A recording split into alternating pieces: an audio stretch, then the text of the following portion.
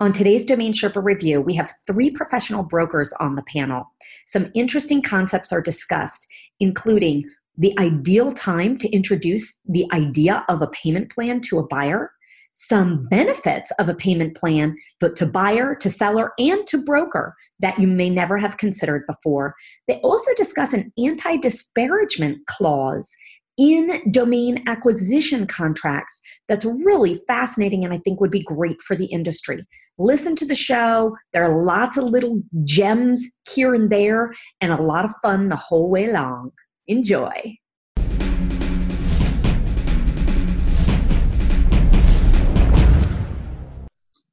Hey, Sherpa Network, thanks for joining us. I'm Tess Diaz, executive producer of DomainSherpa.com, and today we're doing the Domain Sherpa Review. This is a show where we get into the minds of successful domain name investors using real examples so we can learn strategies and tactics to become better investors ourselves. We will have three segments to today's review. First, we'll discuss what the Sherpas recently bought or sold, with the other Sherpas guessing the prices.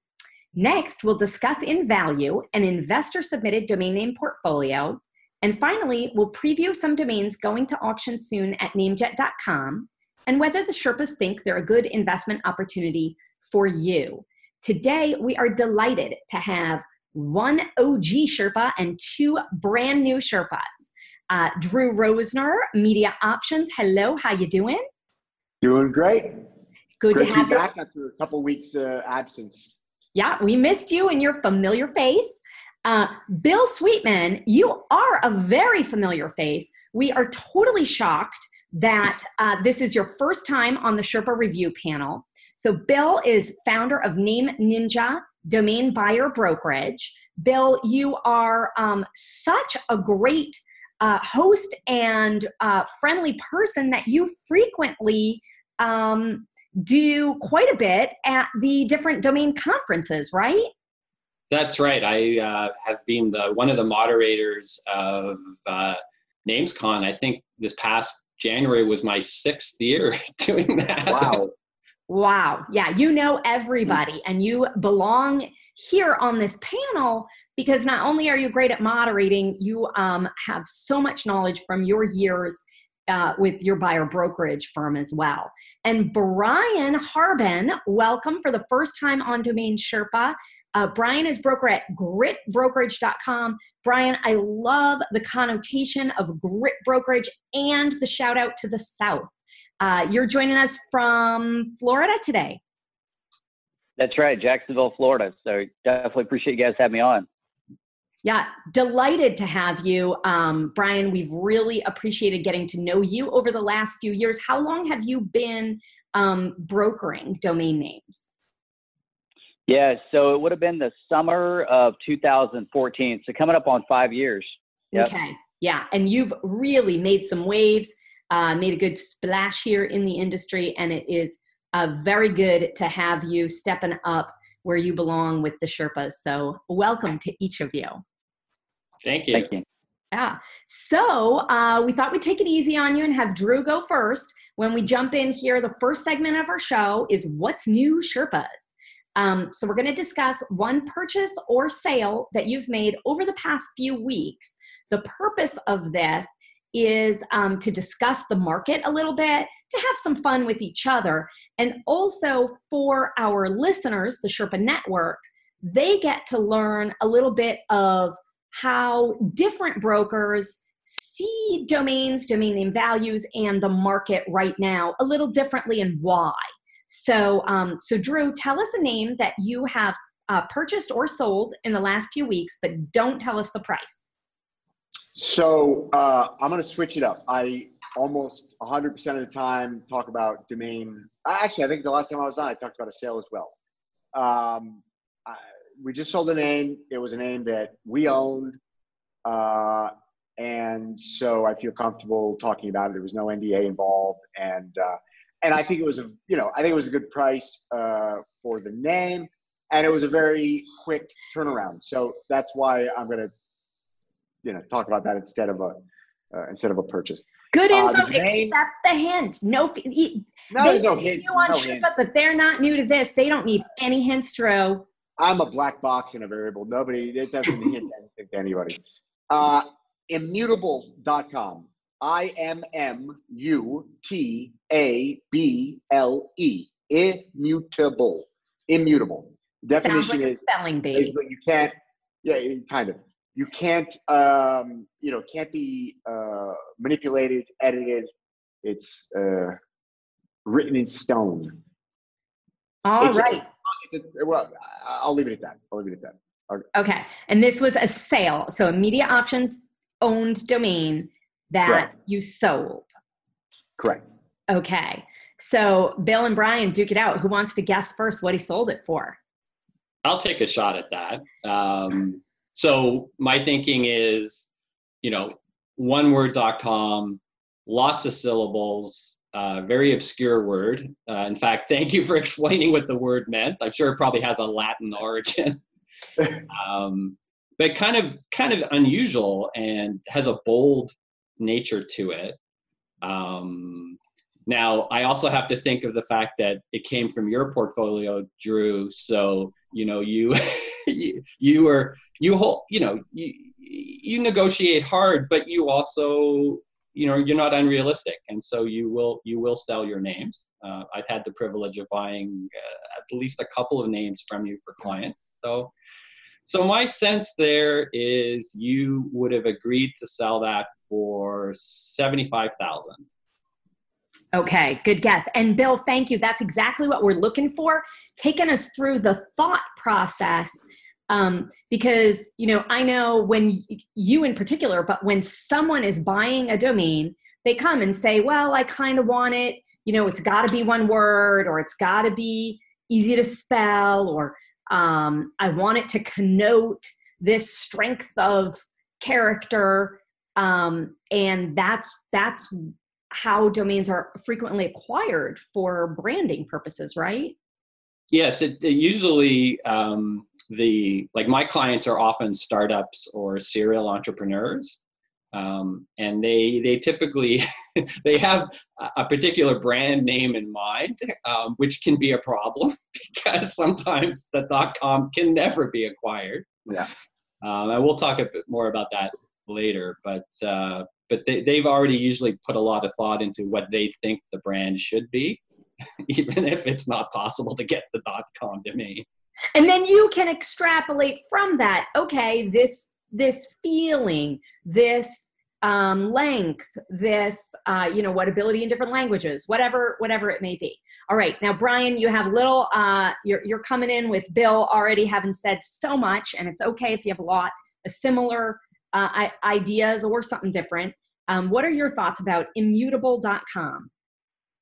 Well, it's definitely a great name. I mean, it's relevant, with people don't want to be censored with what they say. So I think it's timely. My guess would be, he said it's relatively a quick turnaround from when he bought it to when he sold it. So my guess would be probably paid, maybe high four figures, maybe just into five figures. But I would think he might be willing to take a little bit less. I've heard Drew say before, focus on the margins, and just getting some of your money back. So I think he might have taken about half of what Bill said. So my guess would be somewhere around 30K, maybe high 20s, low 30s. Okay. All right. Fair guess. And, names like this, it's difficult to have a real comparable sales set. Like, the domain market is not quite like the real estate market, So Drew, not generally super, ever more so, because I used to support the idea of comparable sales, and as a measure of value, and I used to even include comparable sales in, we have like a premium domain evaluation that we offer.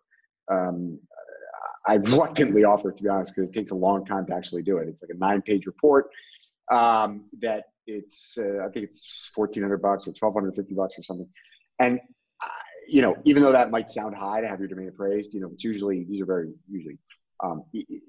it's usually being done for like a high stakes deal, or it's being done because of a bankruptcy or an audit, or, and so it's a very in-depth report that requires a lot of time to do it. And I used to include a whole page talking about, an in-depth report of comparable sales. And I've eliminated that because I truly, truly believe that these are not commodities. You cannot compare one domain sale to another. And all of the information and data that you can extrapolate from a comparable domain sale is completely 100% subjective. There's very little objective data that can be taken from one domain sale and applied to another. The only thing that's objective is if you're talking about the same domain buyer or the same domain seller, you can extrapolate whether or not they undersold, oversold. If there's any insight into how long that negotiation protracted, you can extrapolate some information there. But otherwise, I am ever more firmly against comparable domain sales. Just wanted to make that point. And your point about the buyer and the type of buyer that's buying the domain or any domain, that is so key to the to the perceived value and what, for how much and if it will actually turn into a transaction. Mm-hmm. Yeah, you're right.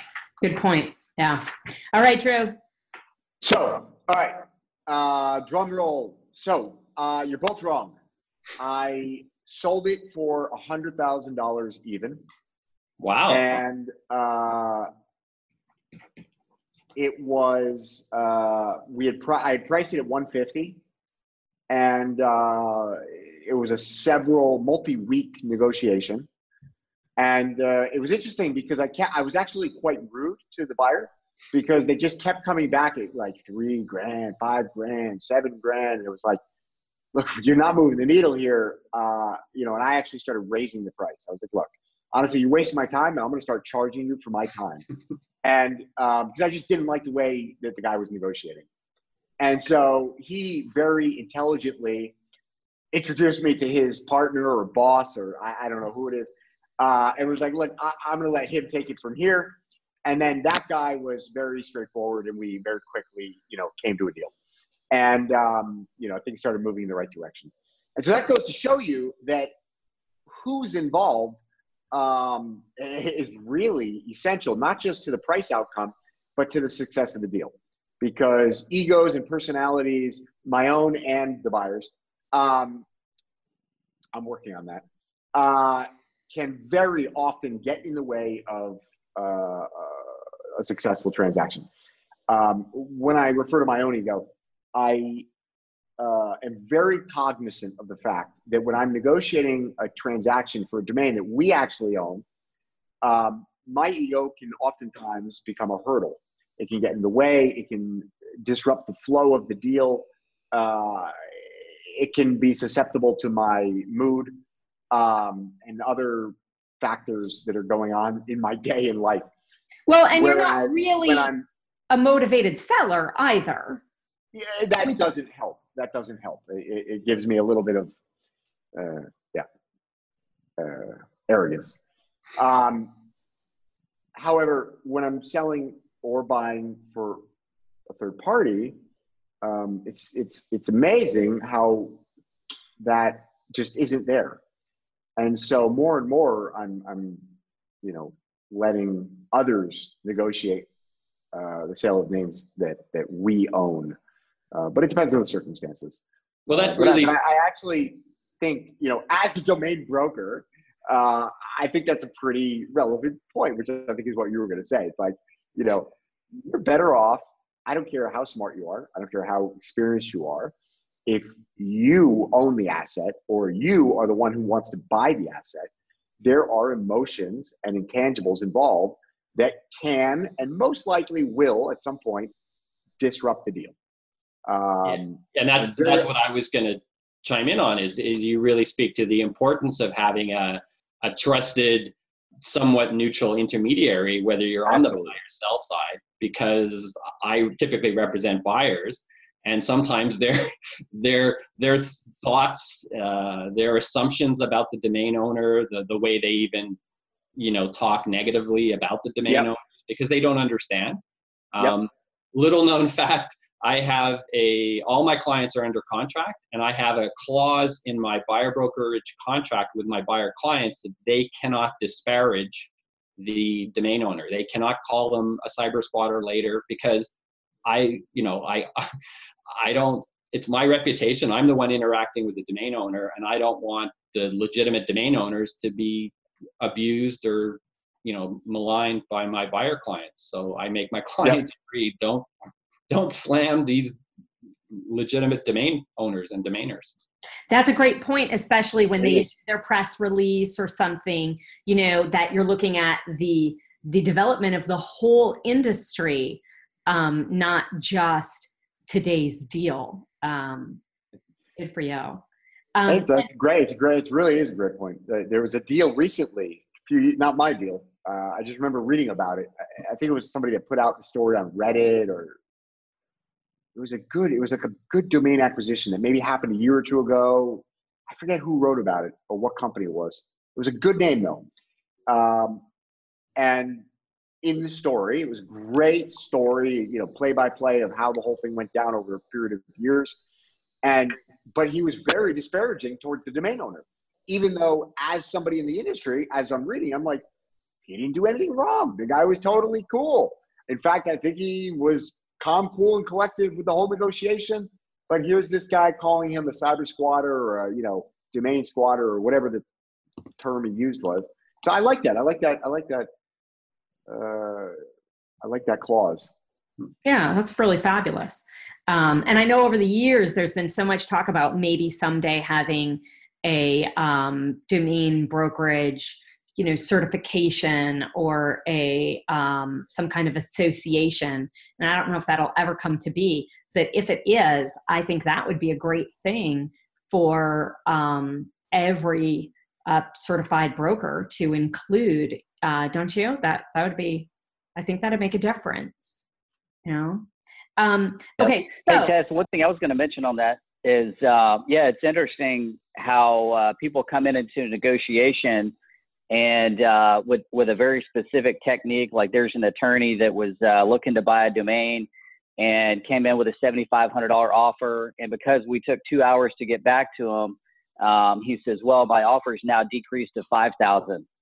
And so right off the bat, he's telling us the type of negotiation tactics that he wants to use. And I think sometimes as brokers, it's great because we help kind of insulate those responses because, clearly, a seller's going to get on defense mode and then there's just going to be no collaboration at that point. So I think it's very important in those type of situations to have a broker that can come in and be like, all right, calm down over here. We'll get to your response. It might take a little bit of time, but hey, let's, but yeah, it's funny how people come in with these very specific techniques of like, you never know who's on the other side of that email. You just have to be very delicate at times. Yeah. Yeah. And sometimes the biggest egos have the biggest pocketbooks. It's not always about. More often than not, in fact. And that's why sometimes the deal happens through a co-brokerage relationship, because I've worked with Brian on acquiring domains. He was the seller broker. I was the buyer broker. And I'm pretty sure, Drew, we've done that. I know I've bought names directly from you, but I think we've done the co-brokerage thing as well. So, hey, it whatever gets the job done. Yeah. And I know, Brian too, I know there've been a lot of discussions on co-brokerage there. I think that's a big deal to know that brokers in this industry talk to each other, work together, especially if someone is watching this show who is looking into acquiring a domain or trying to figure out if they need a broker. There's a lot to be learned through this process. Okay, so immutable.com, fantastic sale. That is a really good price for it. I'm gonna just provide a little bit more detail, and I'm sorry to hog the microphone here, but as I think George Bush said to, who was it? George Bush Sr. It was in one of the debates, and he said, I think it was George.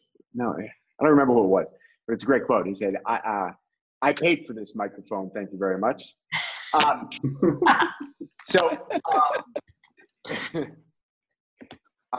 We paid $20,000 for a package that included immutable.com, immutability.com, and immutable.net. And which I thought at the time was a good deal. I didn't think that it was really a steal, but I was like, immutable is a very applicable term to blockchain. It's something that's used specifically to identify probably the greatest advantage of a blockchain, which is it's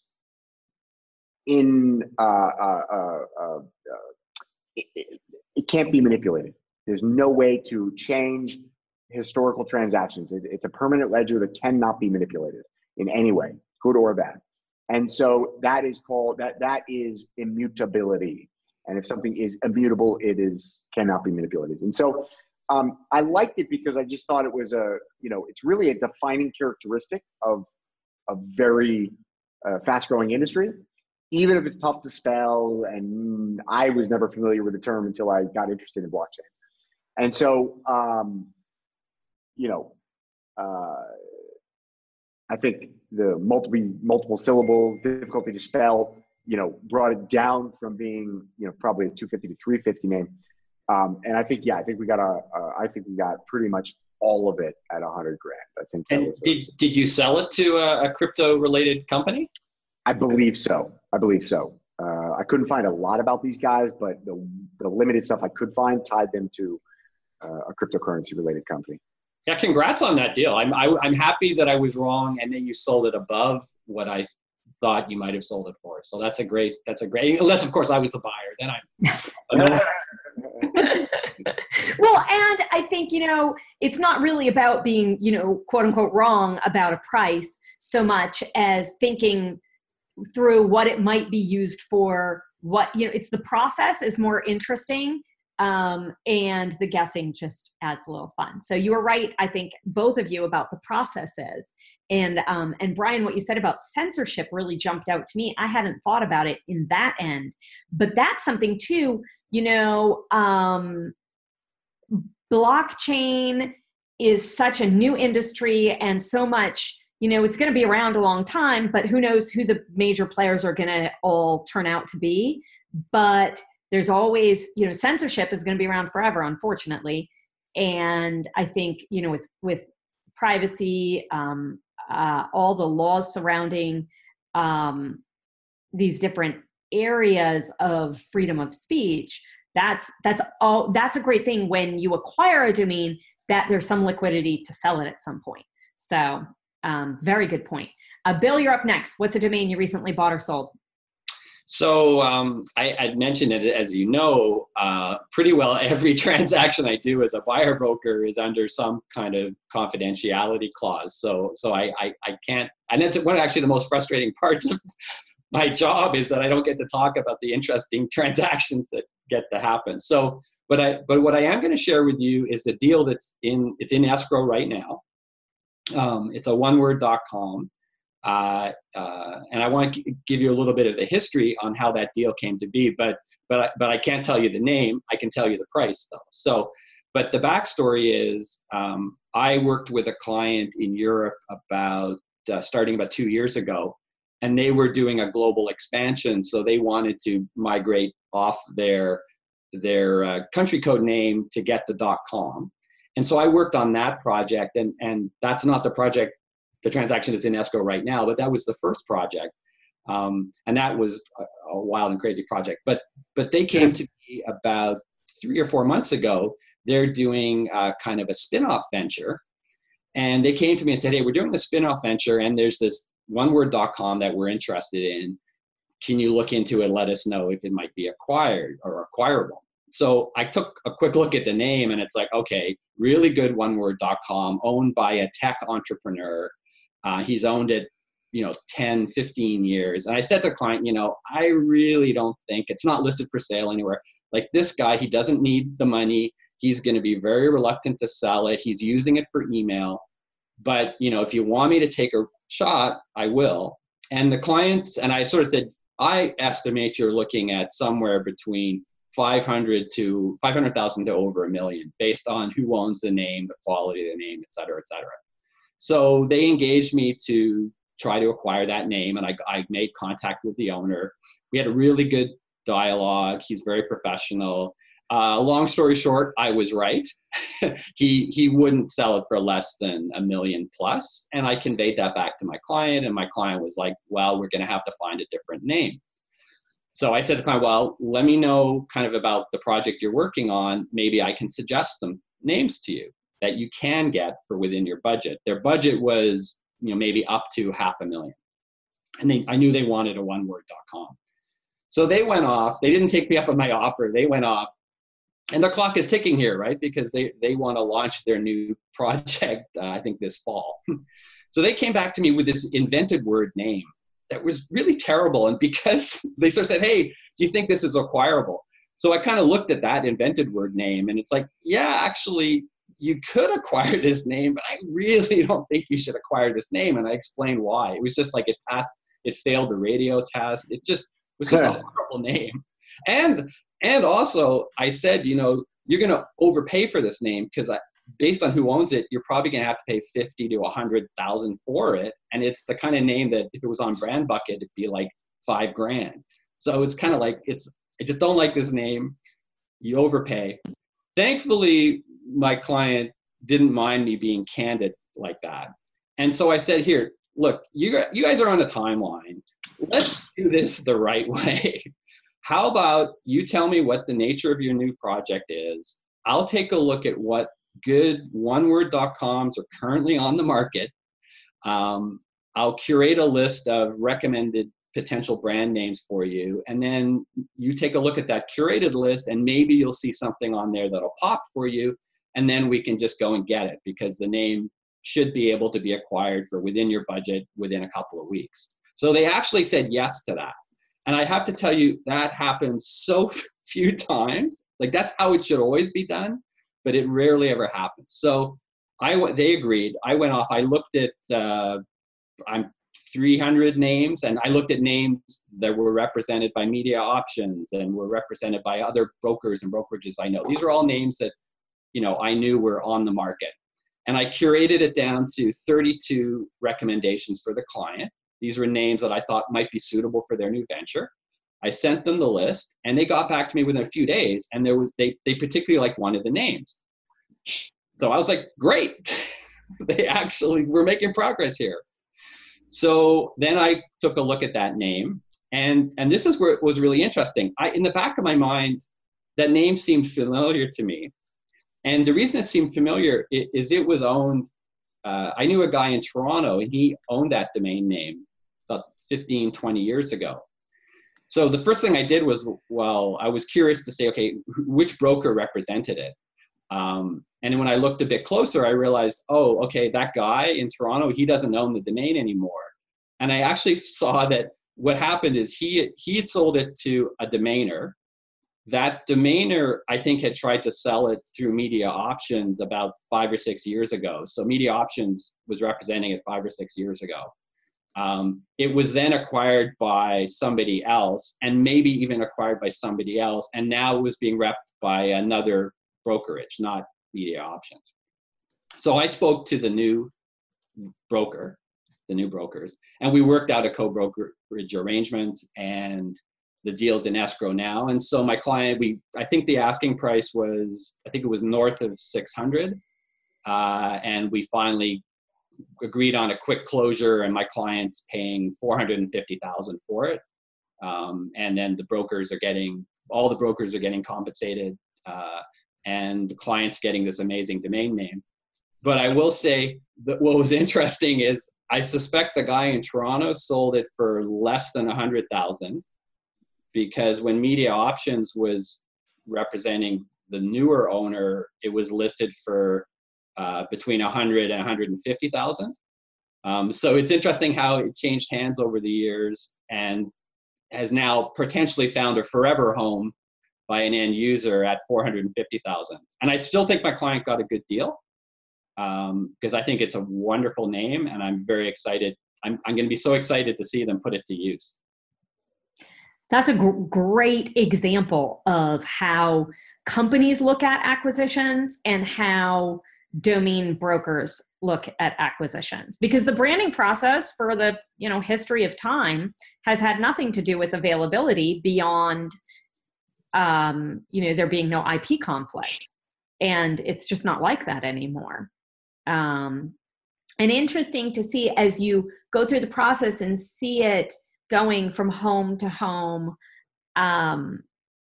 recognizing, that's going to affect your acquisition strategy, the offers you make, what you're guessing the pricing would be. It takes a lot of research to do all that. Yeah, and I did, just to be clear, I did that research, the historical research, just as a bit of due diligence, not because I wanted to contact the current owner, because my whole philosophy is I knew about that domain name because it was provided to me by one of a reputable brokerage firm. So there was no way in hell I was going to go direct to the domain owner. I would go through the seller brokerage because that's how I came to find out about the name. And so it becomes a win-win for everybody. And I actually don't know who the owner is, and I may find out one day. I don't think it's you, Drew, though. I don't think you ever owned this name, unfortunately. Now, that's a really neat story. And I think I'm seeing a little theme here develop as we talk of the importance of a broker, again, because what you researched, some of it is just historic knowledge. You remember from, did you say 20 years ago? How many? Yeah, this guy, I think had hand registered it because he had a technology firm, and he used it for that. And it's just weird because I remember meeting him at this early web, it was a Toronto Web Girls event, but it was open to men. And I remember the first time I met him, and it's like, I got his business card, I guess. I was like, wow, you own that name? I was like, how'd you get that? So it's just too bad I didn't get to buy it from him, because that would have been really cool. Yeah, that's really neat. But there's historic knowledge. There's the different tools that we use to research who owns domains. There are also the I don't know whose phone is ringing, but then on top of that, there are the probably emails that you're researching from newsletters that other brokers have listed over the years. There's a ton that goes into it. So good for you. That's an excellent deal. Brian, you're up. What's a name you recently bought or sold? All right, good deal. So yeah, I've got two. I'll kind of let you guys choose. So one of them is a oneword.com. So I don't know if you guys want me to share kind of some of what they've done, or I've got a oneword.co domain. So I guess you guys have a preference. Which one's got more shock and awe? This is showbiz, man. We need shock and awe. All right, shock and awe. Yeah. Well, all right. Let's just do the .co then. All right. So yeah, there's one that we just sold. A lady had reached out maybe a month and a half ago, and came in. So anyways, the domain is declare.co. Declare.co. Declare.co. All right. Kind of powerful there. All right. Make a guess. Bill, Drew, what do you think? So normally I probably would have said, this is a sale, right? Yeah. You sold it. Yeah, it's an escrow. Okay. So normally I'd probably be like in the $5,000 to $9,000 range, I'd probably say. But because I've just said, shock and awe, and he picked the .co, I'm going to overshoot that a bit. I'm going to say $18,000. Okay. All right. Good poker face, Brian. Bill, what do you think Declare.co sold for? So I'm glad we're talking about a oneword.co, because a lot of my clients are startups. A lot of times they want a oneword.com, and then I give them the reality check about what that would actually cost them. And they often will then bring up the topic of a .co. And I like that they bring up the topic of a .co, because .cos are very popular with startups, and it's a great extension. So I bought a lot of .cos, including some through Brian. So I would say on that one, I like that one. I would say using the shock and awe thing, I'm going to go the other way.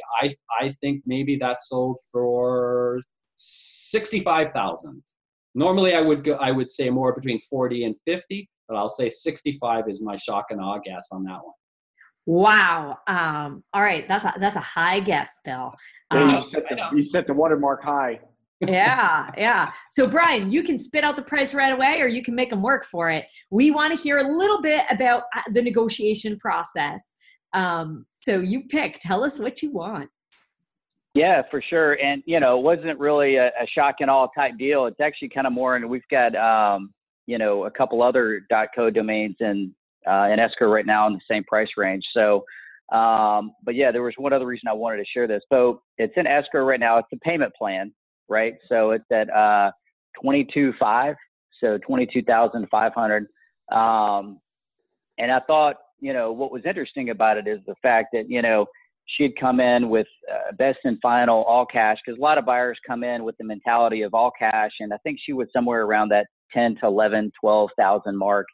And, I think it's just important to introduce at that point. I don't think introducing payment plan is a smart thing to do too early on, because then it kind of muddies the water. Gets people too distracted. But, once she was at that best and final, then we introduced the payment plan, was able to stretch it out over 18 months. And what I like about payment plans is, first of all, obviously the sale price is going to be higher. Second of all, it's consistent cash flow for the seller, the broker. It helps the buyer spread it out. Yeah, they can start using the domain right off the bat. And the other thing I like about it as a broker is it keeps me in contact now with these buyers for the next 18 months. And I can't tell you, when I do a one-shot deal with buyers or sellers, you don't really have a chance to kind of build that relationship with them. But, as a matter of fact, they were emailing this morning. They're trying to get the redirect and the server names. And so when I'm automatic and responsive, it's just now I'm almost kind of representing both people, if that makes sense. So that's what I really like about him. And the oneword.com was the same thing. His top offer was half of what we were able to get out of the payment plan, and been able to develop a great relationship with them as well. So I think the two things with that would just be, don't introduce it too early, but then second of all, think about the long-term benefits to all parties involved, and having a consistent cash flow for the sellers. Of course it's risk-free, because if the buyers stop paying, they keep the payments and the domain. So I think it's just a win-win for everybody. You don't get credit with escrow.com for the top 10 at the end of the year for payment plans, but hey, it's a win-win in all other situations. Brian, I'm not sure if that's true. I think you get credit for payments made. I think you get credit for payments made. I'm not sure, actually. I don't know. They account for it. I know it's accounted for. I'm just not sure when it's accounted for. I don't know, when the final payment gets made, if that's when they account for it, or if it's that's probably when it is accounted for it as, payments made. Because sometimes these things have big deposits up front. I don't know. That's a good question. I like that Drew goes straight to the competition aspect. Bill, what were you going to say? Well, I was going to ask Brian, well, congrats on the sale. Also wanted to find out who brought up the topic of payment plan, buyer or you as the broker? Yeah, usually the buyers rarely, if ever, bring that up. So it's something that I'll introduce. And having researched who she was a little bit, I knew that she was well-versed and educated, buyer from that standpoint. So that's always helpful to know in terms of how much information they're going to need to justify the price that we're asking. So nice. I find that a lot of my clients aren't even aware that might be a possibility, that a payment plan might be a possibility with a domain owner. So it's, I certainly encourage domainers that if they're comfortable with offering that kind of model to, at some point during negotiations, let the buyer know it's a possibility, because sometimes what takes you across the finish line. And Brian, I'm wondering, you said right after she offered best and final. I'm betting that's not always your mark of when to introduce it. What factors do you consider when deciding the timing for proposing a payment plan?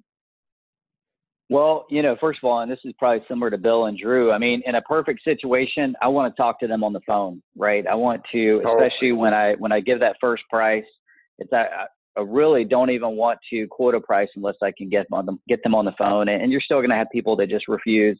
And then the next best scenario is once I have spoken to them on the phone, texting is always the best, just because you're getting immediate responses. They're getting it. And it's just going to make for a more efficient process all the way through if you guys are texting and you've already spoken on the phone and have that relationship. So I think, first of all, if I can get them on the phone, kind of feel them out, see where they're at in terms of price, and then it allows me to be able to ask some follow-up questions to kind of test the waters to see if it's even going to make a difference. Because for some people, they don't even care. So you don't want to spend 3 or 4 emails talking about a payment plan when you can tell by the tone of their voice whether or not that's even important or not. So I think it's just really being able to talk to them on the phone, feel them out, what's their tone, how quick are they, are they warm and friendly? You just kind of need to know a little bit more of a complete picture as far as the person that you're talking to and the situation. That's really insightful, Brian. Thank you. That's a good point. Yeah. Hey, thank you guys. I just quick comment. So 100% spot on. I actually do think that is the ideal point in time to bring up a payment plan. So when somebody comes in and says, look, best and final offer, they've already sort of wrapped their mind around this acquisition emotionally. And if you come back in a very polite and clear with minimal words and just say, super grateful for your offer. It's a strong offer. Unfortunately, it's a bit shy of, where we need to be. How about if you pay that much up front and, whatever X amount per month and a balloon at the end, or there's a million different ways to structure these things, but some variation of what they've offered with an extension that should be easily manageable relative to the size of the company, the growth of the company, whatever you know about the company, right? Formatting it with some personalization to what you believe the needs of this company will be, make them a very fair, polite counteroffer that kind of ignores the fact that they've made you this best and final offer and just say, here's another way that we can approach this. What I've found is that has a really interesting effect. Most of these people are adamantly against the idea of paying for something and not controlling it. I think there's a shift, in that mentality, but for the moment, it still is the majority are adamantly against the idea of a lease or payment plan. And so what that does is it like reframes it for them. And it's like they're looking at it as all cash or this type of payment plan. They've emotionally committed to the deal. And so I would say probably in more than half of the times where we've got a serious best and final offer, not a tire kicking offer, but a serious best and final offer. I would say more than half of the time when I come back and I propose a payment plan, it immediately triggers them to say, you know what, I'll take it for the cash price. And that's it. Boom. All right, let's just do it. And actually, that's exactly what happened with the immutable sale. Is I came back and said, guys, look, no problem. This industry is going to grow, made a bunch of different points. Why don't you put, I don't remember the numbers exactly were, but it was half of whatever they had offered me. I said, put that down, pay $2,000 a month, and 24 months from now, pay off the balance. And by that point, this thing will pay for itself. And it was at that point that he came back immediately and was just like, what's the best cash price? And whatever, the details don't matter. But the point is the timing. I think that exactly when they tell you this is my best and final offer, that's exactly the right time to say, well, here's some other alternatives to bridge the gap. And just because of their own biases, they're going to jump back to, okay, what's the cash price? That's very, very good point there, Drew. Thank you. Good story too with Immutable. You were holding out on us. For the record, Ronald Reagan said, I am paying for this microphone. And who did he say it to? Ford? Was it Ford? Well, I think did he run against George Bush, is what it sounds like. I have no clue. But he said it, there's a whole story about it, but he said it to editor John Breen, but he called him Mr. Green. So, okay. But it was in a presidential debate. It was, yeah. It's kind of funny. Like I read about it a little bit and I'm like, what kind of crazy was happening in 1980? All right. Congrats to each of you on your sales. You definitely have some negotiation tactics to learn from the Gipper, because if you read up on the history of this, he was negotiating and awfully good at it. Let's take a moment here. We'll just introduce you. Thank you to each of our sponsors for the show, and then we'll come back for the next segment. First, serious about online trading? Secure your funds, keep your merchandise safe, and use a company that keeps the buyer and seller protected the whole way through. That's escrow.com. Payments you can trust. So let's jump in to the domain portfolio review. We take user-submitted domain name portfolios and provide honest and constructive feedback to the owners so they can cut their losses, continue to hold them long-term, or figure out a sales strategy going forward. Today, we have domains from Ken G, not Kenny G, just Ken. And I believe I only sent you .coms. We have about 25 of them. Brian, you are up first. What jumps out at you as either if you see kind of, a general strategy that you're extrapolating from this list that you want to talk about, or particular domains that you would say, sell this now, hold this long term, don't even renew this. What are your thoughts? Yeah, so I think there was about 25 domains on the list, and so actually not some bad domains. I think some of the ones that I liked were decapitalized.com. What I like about that is a couple different terms, going from uppercase to lowercase, but also to me, it sounded like a great name for a book, right? So, how like a government can ruin a country through decapitalization, like decapitalize. So it's, I would price that maybe in the high fours. But I think that's a pretty solid domain. I really liked diluters.com, lots of practical applications. I mean, if you're a super hip chemistry teacher, but anyways, I think there's a lot of, I'm not exactly that familiar with diluters, but I'm sure with, including water and how that could be something that could be of use in the future with diluters.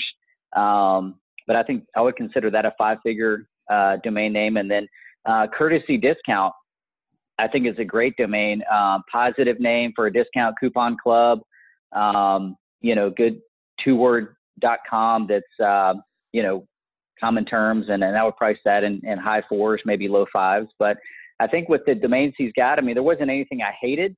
I did like how there was a couple of domains that he had bought ones that were kind of similar to each other. The ones on the list I didn't like, I think this is his list, Domainizers. Is this the same list? Domainizers? Okay, yes. Just because that's hard to pronounce, doesn't really make sense. And then I didn't like conflicts resolutions.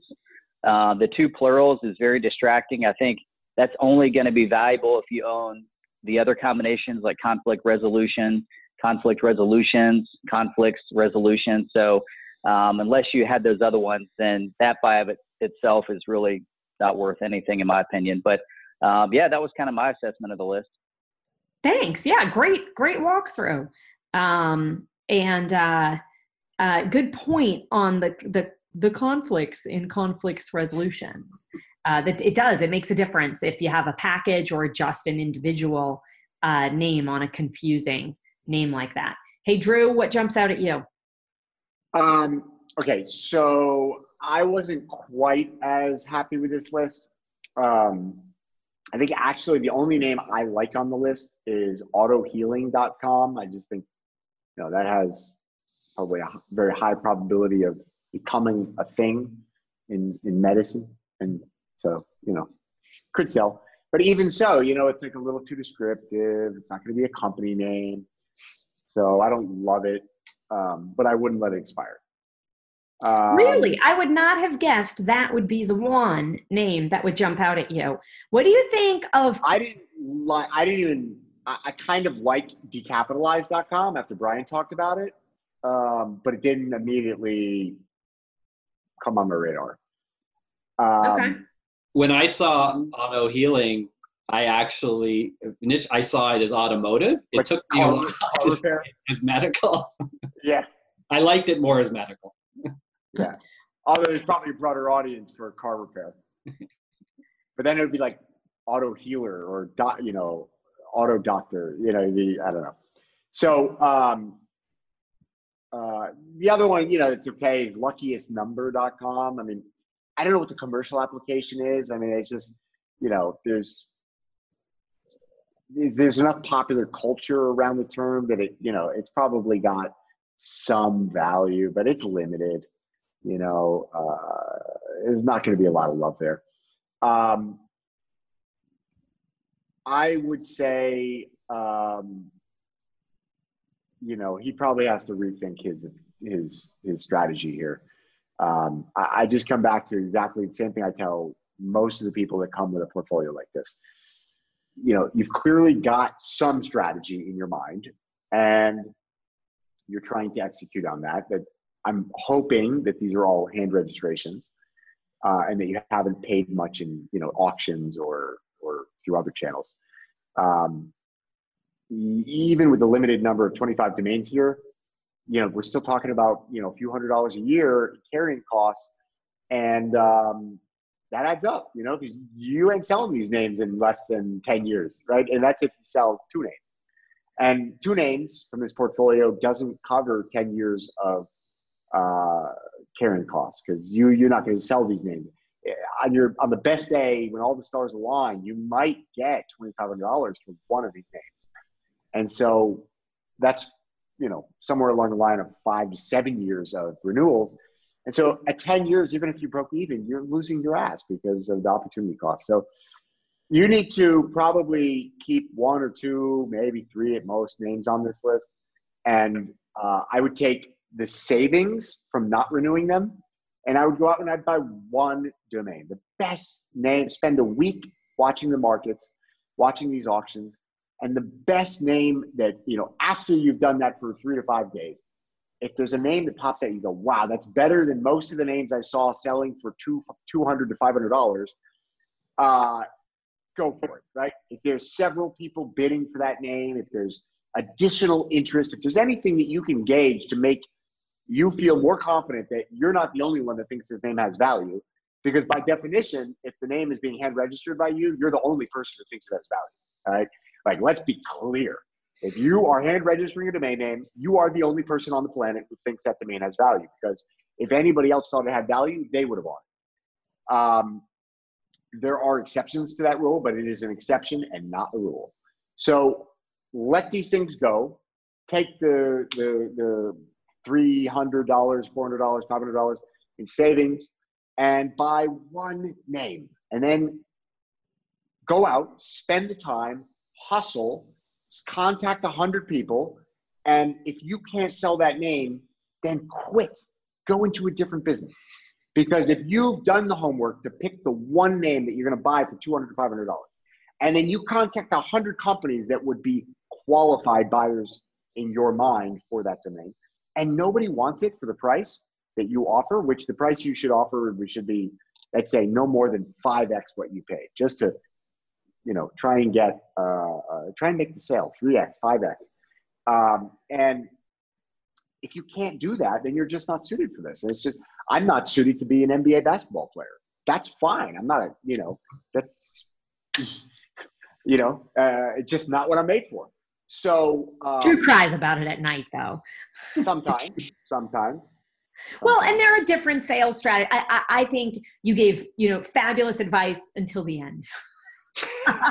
I think it's just an important way to gauge whether or not you should continue in this path, right? Because believe me, the reason we have this show is because I want to expand the pie. I want more people to be in the domain business. I want more people to benefit from what I think is the greatest asset class on earth. But it's not made for everybody, just like everything else. And so if you can't go through that simple exercise, now, this isn't the way to necessarily build, your business in the domain industry, but it's a great gut check for when you're starting out. Because if you've got 25 names like this, and you might have more than that, right? You're heading down the wrong path. Even if it's just a hobby, you're wasting your time and you're wasting your money. And so, but you can learn a lot from the feedback you get when you try to sell something like cycling vlog. You'll see that somebody else, instead of paying you $200 for cycling vlog, they'll just get cycle vlog or cycling blog, or, and when you get that feedback, it can help inform your next. I think, Brian is a perfect example. Okay. I listened to, Brian's interview with Andrew Alleman on Domain Name Wire the other day. And, you mentioned, Brian, correct me if I'm talking out of turn here, but you mentioned that you had studied Domain Name Sherpa, right? Back when it was owned by Michael Seiger. And you listened to everybody that came on the show, except me. And you studied, you just obsessively studied the market to understand what's a domain worth. And then you went out and you hustled. You did exactly what I'm telling these people to do. And there is no better way. You can listen to me and everybody else until you're blue in the face, but until you go out and you try and sell a domain that you own or somebody else owns, and you get told to go, fuck yourself, until you get told, you're an idiot, until you get the door slammed in your face a million times, until you, but what's critical with that is when somebody slams the door in your face, just politely ask why. Don't even try to give them a hard sell. Don't try and convince them. Just accept that they're not your buyer, because you're just wasting your time if you keep, but ask them why, because there is no better way to understand domain value and understand the mindset of the people you're trying to sell to than to ask them why they're saying no. Because if it was obvious to you they should own the domain, there's obviously a disconnect. And until you can bridge that gap and formulate a response in your mind and of how to overcome it with the next person, you're not moving ahead. You're not truly grasping domains. And it's actually something that I didn't even really formulate until I listened to that interview. The biggest problem in our industry, as I see it, as somebody who's receiving lists from people every single day, what seems like the same list from a million different people, it's crap, okay? And some of these people are really intelligent people. I had a guy email yesterday. Guy has a PhD in, I don't remember what, I think it was psychology. And, he wrote this very thoughtful email and about why he thought this domain name was going to be the groundbreaking sale of the year. And I wrote back to him, look, honestly, I don't think it's more than a 4-figure name. And I would never spend my time to try and sell it because, even at that price, it's a high flyer. But he's talking about 7 figures. And I'm just thinking to myself, like, what's the disconnect here? This is a highly intelligent person. Where's the disconnect? And it truly comes down to the majority of domain investors simply have never tried to sell a domain. They come to brokers, they come to marketplaces, they watch what other people are doing, but they've never gone out and spoken to a buyer and been told why their framework is wrong. And there's no way to truly refine that framework, a mental framework of understanding value, understanding what actually drives a domain sale, until the people who do the buying tell you. That's a good point. And you don't have to become a broker, but go through that as an exercise in your process. Mm-hmm. But man, look, Brian is the example. Like, you followed exactly what I'm saying.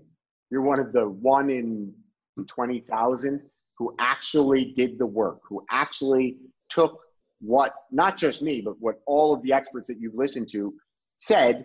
And we all said the same thing. Like, you have to study, and you have to, understand what drives value and understand what drives sales.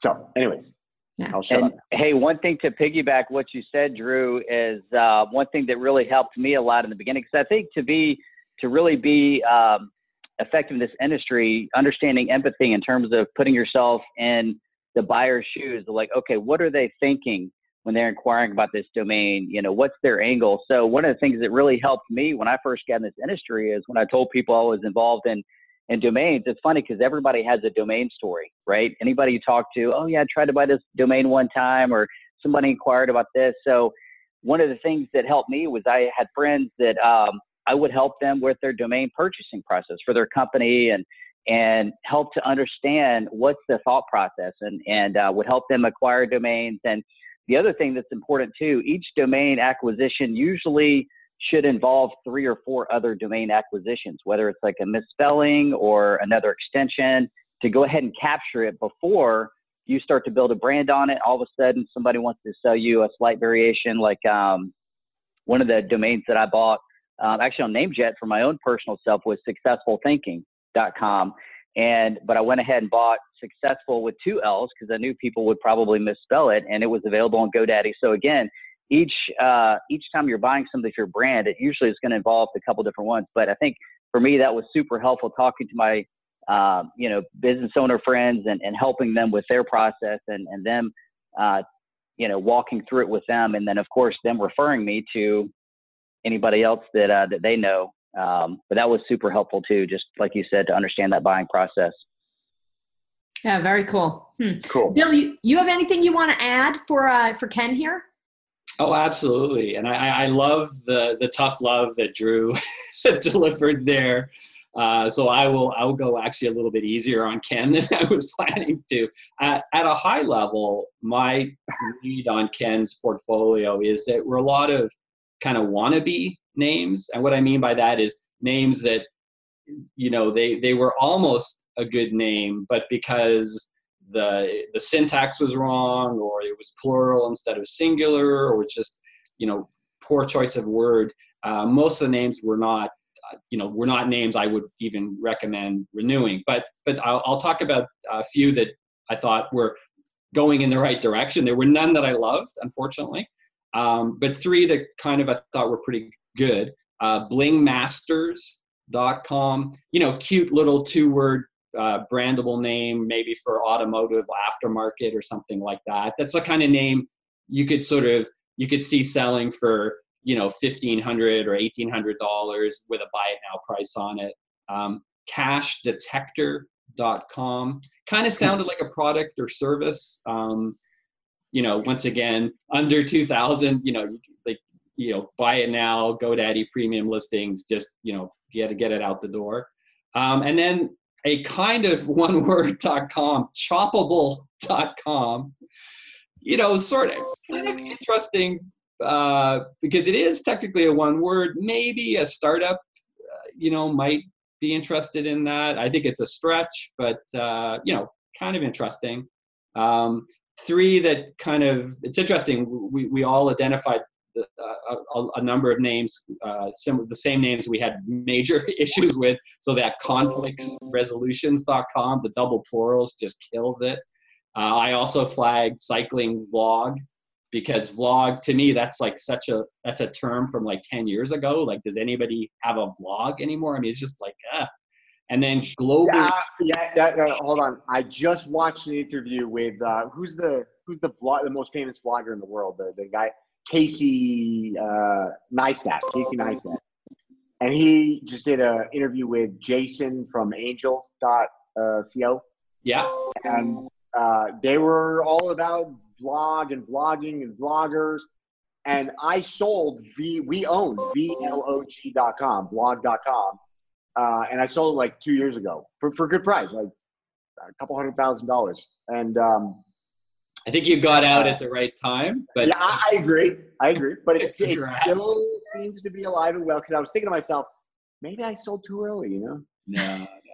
And then the last one that I was not a fan of was globallyshipped.com, because to me the tense was wrong on that. Yeah. I think Ken Ken, from my perspective, Ken should not renew or, ditch like 80% at least of his portfolio and just really tighten up his name selection, because these were not good enough to really have a sustainable resale business with. Yeah. Thank you, Bill. Yeah. And I think, very, very close, but not quite. So he's headed in the right direction. Just time to rethink a couple things. And Ken, thank you so much for submitting your domains for the entire Sherpa network to learn here, because a lot of folks have portfolios very similar to this. So let's keep in touch, see if you do make some changes, and let us know how it went. Before we jump into the domains going to auction soon, let me tell you about our sponsors who support us in our educational mission. FD was built by domain investors to increase your inquiries, sales, and profit. Forget spreadsheets and archived emails. Manage your entire investment portfolio in one place using a secure and completely confidential platform. Learn more at FT.com. That's EFTY, FT.com. So we'll move on now to our marketplace list. This segment is sponsored by NameJet. We're reviewing domains heading to auction soon. I do love to hear when our Sherpa Network actually does say that they pause the video right now, read the domains, think it out, and kind of guess so that they can then go through the process and then hear what you guys think. Bill, you're up first. What are your thoughts on this list? What jumps out to you? Oh, sorry, for transparency, Sherpas, do you own or are you brokering any of the domains on the list? Nope. No. Okay. So Bill, what jumps out to you here on this? So, and just a question for you, I identify some names that did stand out and why I like them. Am I also suggesting what a domainer might want to pay for them for future resale or? If you're comfortable, yes. Sure. Okay. So I liked quite a few. First one was adventuregear.com. It sounded like a brand. It's kind of generic, but it's kind of generic brandable. So that's something where maybe I could see that selling for, anywhere from $3,000 to $10,000. So maybe invest up to $500 to pick it up, but you'd have to fix price that one if you're going to sell it, is my recommendation. Aquastream.com sounds like a brand again. I would actually check trademarks on that just to make sure it's actually not a trademark infringing name. It sounds like a brand because you're thinking of SodaStream. Could be. That's true. Yeah, I've got a SodaStream downstairs. So you might have a point there. Maybe that one, maybe go to spend up to $200, $250 on that. Hope to sell it for mid to high four figures. Bodyarts.com, kind of interesting. Also sounds like a brand, maybe in the tattoo space. Same kind of pricing recommendation on that one.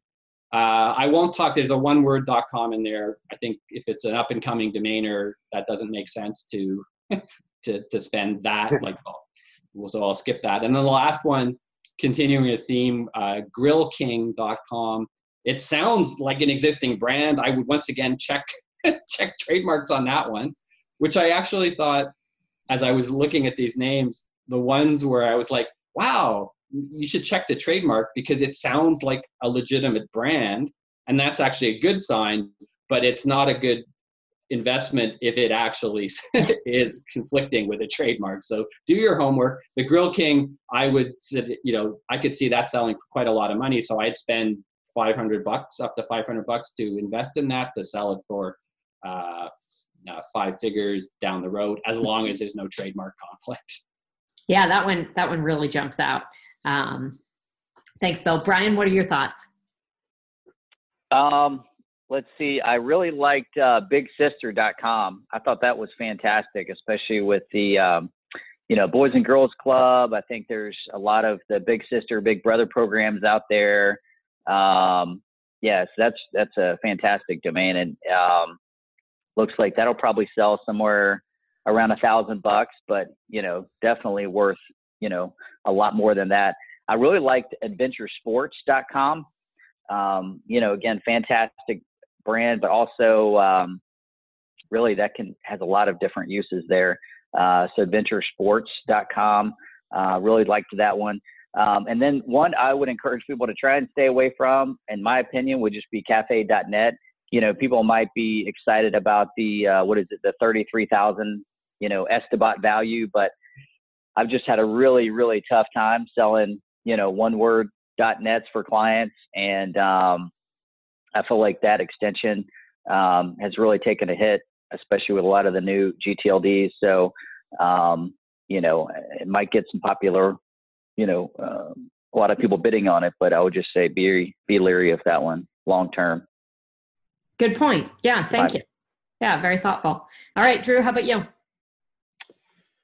So I agree with Brian's sentiment overall on .nets. I think that they've been the biggest victim of the new GTLD rollout. It's just 1,000, I've said it before, but 1,000 new domain extensions competing for second place, which is where, .net has always tried to compete. So I think that does harm .net values. That being said, it had been a few years since we had closed any material .net sales. And in the last 6 months, we've closed a number of very material .net sales, not on par with what we were selling them 4, 5, 6 years ago, but still significant. We had 2 6-figure sales in .nets, and quite a number being, somewhere in the 5 to 10 range of 5-figure .net sales. And most of those were lead gen stuff, not, brands. But I personally, as a complete addict of coffee and caffeine, I really like cafe.net. I just, there's been so much goodwill built around the word cafe, not just because of, it's coffee in every Latin-speaking country in the world. It's, a place where people come together to meet, and using that meaning of the word, there's been a lot of brands that have been created that use something cafe, because it's creating a meeting point or creating a nucleus, where people come together around. And I think the cafe still expresses that. And it's just so rare that a word of that magnitude in any extension comes available, any extension that has any value whatsoever. Let me know when cafe.horse comes up. And so I like it. I agree that, you don't want to pay $33,000 for that name, but, grand or two, I'd be on that name, I'd be all over it. I like it. It doesn't mean it's a smart buy, but I do like that name. We haven't touched on Kick. So, that's kind of the elephant in the room here. Amazing domain. I am skeptical about whether or not it actually goes to auction and completes, but let's see. If it does, I assure you I'll be in the running. In the running? Probably, yeah, pun intended. I think it's probably one of the best, with the exception of the NamesCon auction on NameJet, I think it's one of the best oneword.coms to hit auction in years, or at least in my recent memory, which is tainted. In my eyes, if we owned Kick.com, I'm probably pricing that name at like $350,000 to $500,000. You'd be pretty hard pressed to get that name out of my cold dead hands at less than $350,000. And I might even go more than that, because what I'm seeing is that the name probably has a lot of traffic. It's been tied up and untouchable for a very long time. It's pretty much a clean slate, and it's got a very big overture score. So I love this name. And it's a 4-letter word, which is the holy grail of branding. If there was like one common theme among 80% of the buyers that come in our door asking us to help them with a name. It's whether it's a specific name that they want or they're just looking for a brand. It's like, we want a 4-letter word that's easy to pronounce and spell, right? And Kik is, it's right there. And the second holy grail of branding is something that's a verb and a noun. Kik. Yeah. And on top of that, here is a domain in an auction, in a marketplace auction that end users don't even typically know about. So here's your opportunity to, if you're an end user and you do know about this, here's your opportunity to buy a name at probably a very depressed price compared to if it ends up in the hands of somebody that actually really knows its true value. Yeah, that's a really good point. I'm going to take this opportunity to exploit that comment. And very, very recently, I was told about 2 huge end users, 2 of the biggest companies in the world. One of them high tech, one of them old tech. And I won't mention their names, but this is true. This really, really, really exists. Literally one of the largest companies in the world regularly watches Domain Sherpa and actively bids for domain names at least in Namejet. Dropcatch. I don't know if they mentioned Namejet actually, but I know that they do actively bid on Dropcatch. So I think, and I've watched a few auctions in the last year on GoDaddy where I thought, I've got a pretty good feeling for the market. I know who the major players are that would be buying a name like this. And this is just selling way too high above that mark for it to be an investor. And most of the time those names end up under privacy. We don't, sometimes they get used, most of the time they don't. And so we don't find out who the buyer is. But I'm quite sure, which is a great, development. But I think that there are a handful of end users that are now penetrating these, traditionally domain investor only auctions and marketplaces. And not only do their, perception of domain values need to evolve to get to that point for end users, but also their acquisition process. Like Bill, we were talking about earlier, that part of the process, what's available. Okay, what do we want from what's available within our budget and our preferences? But also the buying process is usually you pick the domain, the lawyers clear it, then you get approval. Whereas this, it's like an auction, you have to just get approved to a certain amount. See if you get it or not. What I will clarify that statement that I don't think they're buying speculatively. I could be wrong, but my understanding is that, they're buying defensively. So they're buying names that expired, that were previously on their radar as, potentially infringing names or somehow defensive, but it's mostly defensive purchasing, not,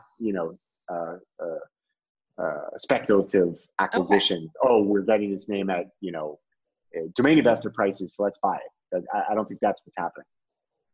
They're being smart. They're being very smart to do that. It doesn't happen very often, but I like it. I mean, I don't like it if I'm also chasing that name for somebody else, but hopefully it's the same client. Yeah, and who said evolve or die? If we're gonna misquote everything, let's get that one right. But that's exactly right. That's markets are intelligent. Markets are the highest intelligence because markets, by definition, it's cumulative intelligence. Everybody is speaking their opinion by either buying or not buying, by making an offer or not making an offer. And cumulatively, you create an incredibly efficient and smart entity, if you will. And so markets are always rational. And when they seem irrational, it's because the way you're evaluating it is wrong. So it's natural. Because you and I can sit here and say, oh, that's smart that they're now participating in these auctions. It should be a given assumption that they eventually would, because like you just said, evolve or die. If the market isn't evolving, it's dying. And so if this wasn't happening, if there wasn't evolution happening in the space, it'd be time to get out. Well, I really appreciate that we have 3 brokers here whose time is so incredibly valuable, and each of you would dedicate your time to helping this whole market evolve. That's really, really a huge statement about how fun and interesting, but also how really great-hearted the domain industry is. You're good people. I'm only doing it because I want one of those stars on, the Hollywood Boulevard. Oh, we didn't tell you we're doing that in Portugal. We're going to do that at NamesCon in the sand. Okay, I'll bring the little star mold and a stick to write your name. Okay. You two, both Bill and Brian, you're in. I will send you a picture of your star in the sand. What's going on? Shout outs. This was a long show and I appreciate your time. Bill, what's happening? Any domains you have under brokerage? Anything you want to give a shout out to? Yeah, I'm going to be attending a conference in Toronto end of May called Collision, which is being held in different cities around the world. It's billed as the fastest growing tech conference in the world. I've been to the version in Vegas 4 years ago, and I'll be there networking and running a startup naming contest, which we did 4 years ago, which is fun. Which will be on social media, and it's just kind of to celebrate good startup names and good startup, well, particularly the names and the domain names as well, the good startup names, just to get some education and spread the word about and celebrate people that choose good names for their startups. So that's coming up in a couple of weeks. That sounds really cool. I'll watch for that. I want to see that. Nice. Good luck and have fun. Brian, how about you? What's going on at Grit Brokerage? So I want to give a shout out for 2 domains we've got under brokerage right now. The first one is likes.com, likes.com, and pretty much the single driving force behind all social media, right? What is it? I think Instagram said they're trying to get away from it, but just a total mistake. I mean, it drives social media as likes. And then the other one is instincts.com. So those are 2 that we're working on right now. That's a big deal. Congrats for getting those under. Sorry, singular or plural? Instinct? Instincts, plural. Yeah. Okay. Wow. Yep. I like it. Yeah. Very nice. Drew, what's going on? Too much. Same old same. We've got a lot of great names for sale. It's been a little bit slower the last couple of months, but this month, the last, let's say 2 weeks, it's really picked up. I can say that looks like we sold wallstreet.com. It's in escrow now. Looks like we sold bloom.com. It's in escrow now. Looks like we sold